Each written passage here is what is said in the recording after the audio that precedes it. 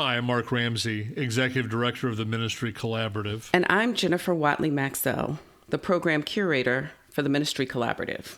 Obviously, we are living in a time of seismic shifts. And these podcasts are often recorded ahead of time. These recordings took place before the most recent painful and poignant examples of racial injustice in our society. The Ministry Collaborative seeks to promote and nurture deep and searching conversations about God's activity in the world and our place in it. And so, with all that, we commend this podcast to you.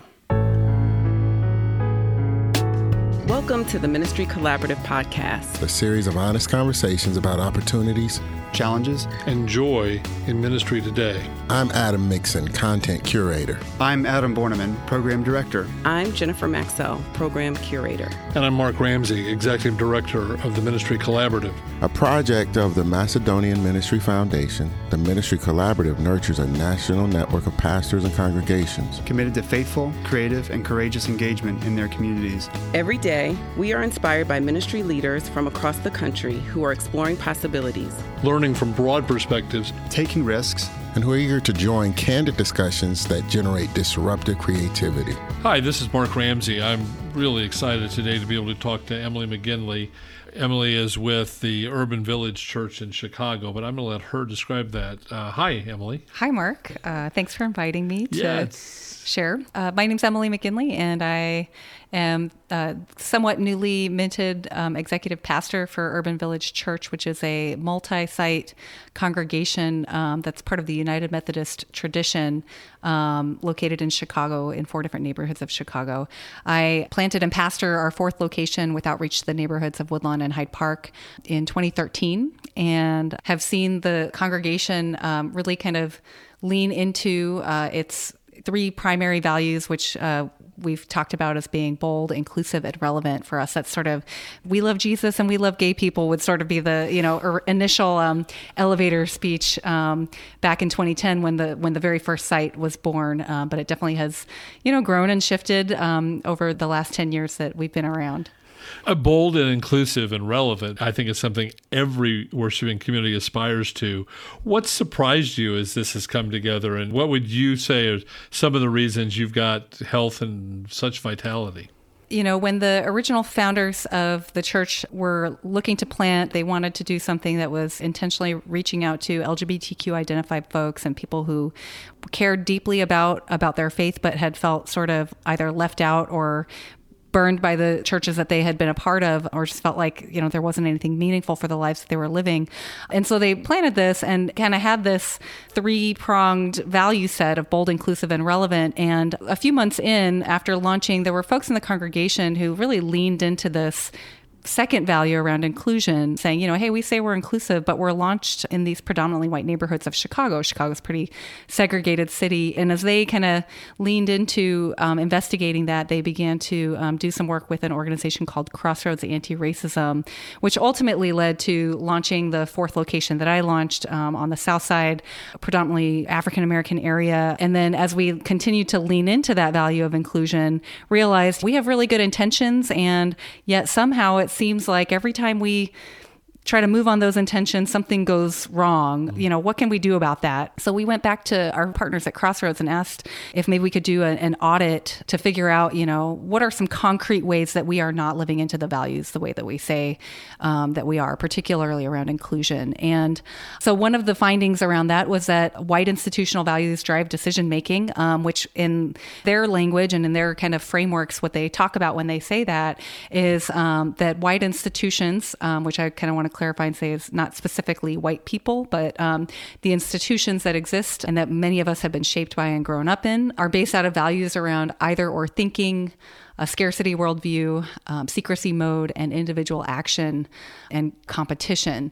And so the flip side is what they would call transforming values, which would be both and thinking with a bias toward action, an abundant worldview that uses resources responsibly, transparent communication and decision-making that guards personal integrity and then cooperation and collaboration that nurture individual creativity.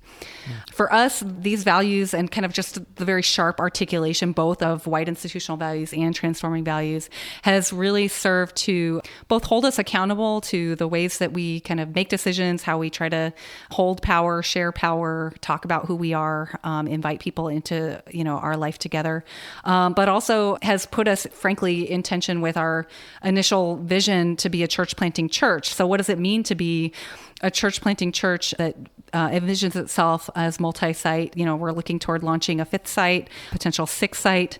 How do we do that in ways that don't violate our anti-racist commitments when so much of church planting has really kind of taken on a kind of colonizing mentality? Mm-hmm. These people need what we have. Let's come in and show them without really paying attention to what their realities are. So really putting those things in tension, but I think faithfully, and there's a lot of possibility that can come out of that. It's just, we couldn't have necessarily seen it in 2016 when we started this journey, but it has been a huge aspect of our vitality today, and a significant reason why a lot of people are willing to come in and check us out. How do risk and trust blend into what you've done there? That seems like that is both a high risk, yes, and one of the things it generates is a high degree of trust. You're absolutely right. It is a risk because we certainly have had people leave, not just because we say what we say, but because then we really try to embody it, which makes people feel maybe threatened or like that they don't belong. They're not used to being decentered in certain ways.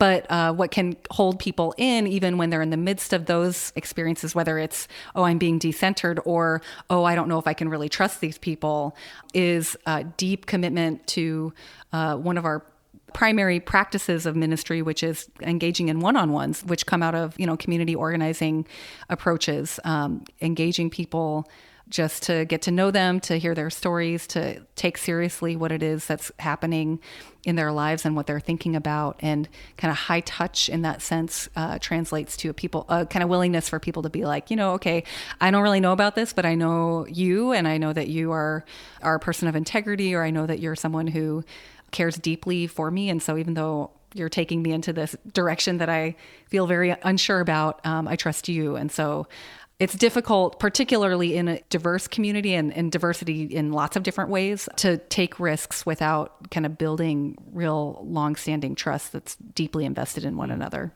Where does failure mix in? Mm-hmm. I'm a believer that failure in ministry, good failure is good. Yeah. Bad failure is bad. That's profound. I'm hearing more and more that congregations are struggling with, they feel like every move they have to do, it has to be perfect. I'm guessing this wasn't perfect. No, this wasn't perfect. And in general, I mean, I'm a designer in my former professional life, and design thinking is always iterative. You just can't be married to your first draft, right?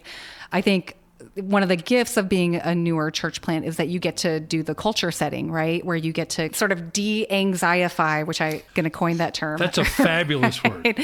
To sort of hold the anxiety that, or sort of normalize or diffuse, neutralize the anxieties that folks might have around potentially failing, but then always pushing them to step out and experiment, because even if you did a great job and experimented back then, it's too easy to sort of say, well, that was then and this is now. For us, we really try to throw lots of different things at the wall and see what sticks and not feel too bad about it. We did have kind of this idea, because we do have, we are committed to kind of an evangelistic way of being present in the world, right? One of the things that we've been trying to do and trying to find a venue for is an event that actually originated in Mexico that has kind of become international. And it's sort of like TED Talks for Failure. They're called F*** Up Nights. Right. So, but their thing is that you can't not use the F word. We're having a hard time finding a venue that is willing to host it. Because we sort of feel like, failure. Let's create spaces where people go, and let's talk about our failures and just kind of normalize. And this is what it means to be a living, breathing human, right? To fail and pick yourselves up and try again. I think the church has really had a hard time. I mean, I always kind of pick a fight with Methodists as a Presbyterian around this idea that we're all moving toward perfection. I'm sort of staunchly in the like, we are never going to get perfect and we should just like always be suspicious about ourselves. But the idol of success right. is a potent adversary for churches. It really is. Yeah. That's great. In recent months, even before the crisis we're in now, which we'll get to in a minute, been looking at velocity as a spiritual discipline and thinking a lot of things that churches do slowly, they probably need to do faster. And a lot of things we think we need to go fast, maybe we should slow down. Mm-hmm. Can you put any of your experience through that lens and reflect on that a bit? Yeah. So one of the things that as a church that has tended to move fast and not entirely, but somewhat kind of embrace that move fast and break things kind of thing. Right. In engaging anti-racism work, you have to slow down because part of it is that you really need to listen to people and create spaces where people can be heard. But one of the kind of trade-offs of that is that once people are on board, you actually can move quite fast, right? So it's a little bit of kind of base building, trust building, but also making sure that folks both feel heard and hear one another on the front end. That enables you to move more quickly. But I think our kind of gut instinct is to go with the quick payoff, which can cost quite a bit in relational capital. But I also think that like iterative experimentation rather than one of the challenges that I think a lot of churches struggle with is we're going to put all of our eggs into this one basket, and that just ratchets up the risk, right? Like, I don't want to put all my eggs in one basket. So why don't we try, I've had conversations with folks, well, like, why don't you just like take a piece of that and just try that little piece and see how that goes instead of feeling like you have to be all in or not all in, And that can kind of help folks move them along and to move relatively quickly, at least in micro changes that are palatable. Speaking of slowing down, what's the global pandemic done to your congregation, its life, its direction? Yeah, so one of the things that has been really interesting is being a church that is predominantly folks who are in their like 20s, 30s, and 40s is that people move a lot. And that has been, I don't think that's untrue actually for a lot of people, but particularly in urban spaces too. It has been really interesting as we've shifted, to a more robust online presence for Sunday mornings, to see the folks who have been, part of what I call our diaspora come back and like financially give and say, I'm so glad that I can attend church with you all on Sunday. And so that has been really a delight. And I think people kind of have shared how they look forward to gathering together, so to speak, on Sunday morning to see each other and hear stories and be in community. I think one of the things that has, of course, been challenging that a lot of folks in ministry are trying to figure out is like, how do you care for people during times like this? And we're in a time of transition, trying to fill a pastoral position, and the lack of pastoral care available for a couple of our sites. Some folks are expressing a deep feeling the lack of that.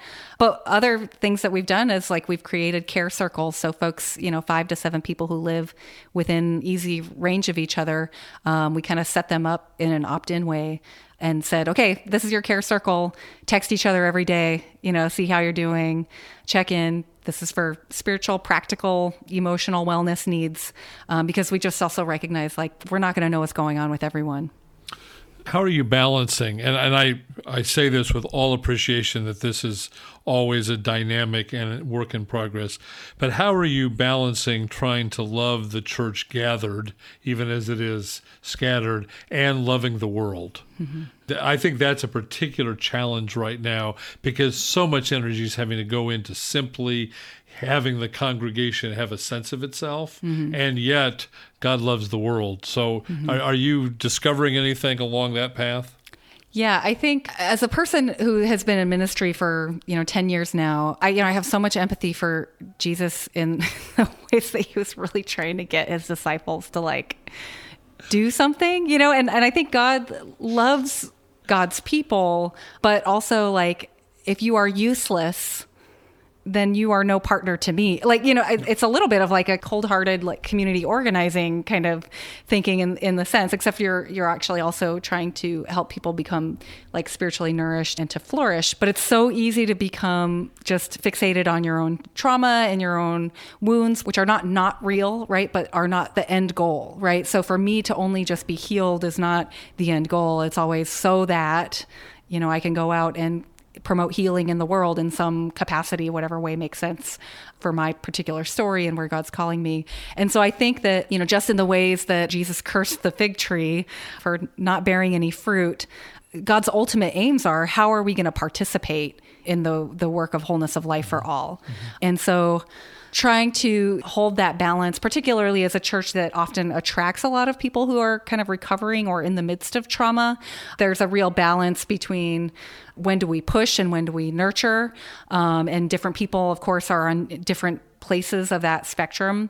So trying to figure out how do we speak hard truths and challenges to people in ways that, encourage them to get out of their heads, Yeah, and one of the reasons I think we just need to talk about that. Yeah. Because I think it is a hard balance. And I think unless we raise that up, that's going to be, it's a difficult thing because it's not an either or. Right. And especially in a time where the pressure to overcome all the obstacles imposed on us to be the church, they're high and we need to work on that. And yet we can't forget the other. But who influenced you in your vision of ministry or service to the world, either a person or something you've read, or what really impacted you? I would say it was a community of people. When I went to seminary at McCormick Seminary in Chicago, I happened to start at a time when the seminary had received a large grant to support Asian American young adults who were thinking about ministry. And at the time, I wouldn't actually have called myself an Asian American. I would have said, I'm half Chinese and half white, and, kind of left it at that. I had no real kind of racialized identity, and that was by design or by intention by my Chinese mom, who just kind of wanted us to be American, which is code word for white. And it was just happened that I started at seminary and in this program, and through the conversations that I had with folks, not only came to understand the kind of story and history of Asian Americans in the U.S., but how that fits into the kind of broader history of race in the United States. And for me, that has been pivotal, both as a person who became a Christian in an evangelical environment, to kind of have my own spirituality understood, to understand it through a much more kind of critical framework. And that has, in multiple ways, shaped my sense of ministry as well as my own identity. Emily, I am so grateful for the ministry you have there and what you're doing in that congregation, as well as your involvement with us at the Ministry Collaborative. We could not be more grateful to have you in our orbit or vice versa. So, well, likewise. Thank you. And thanks for this conversation. Thank you. Thank you for listening to the Ministry Collaborative podcast. Our producer is Marthame Sanders. To find out more about us and our work of cultivating leadership that makes a difference in congregations and communities, visit our website at www.ministrycollaborative.org.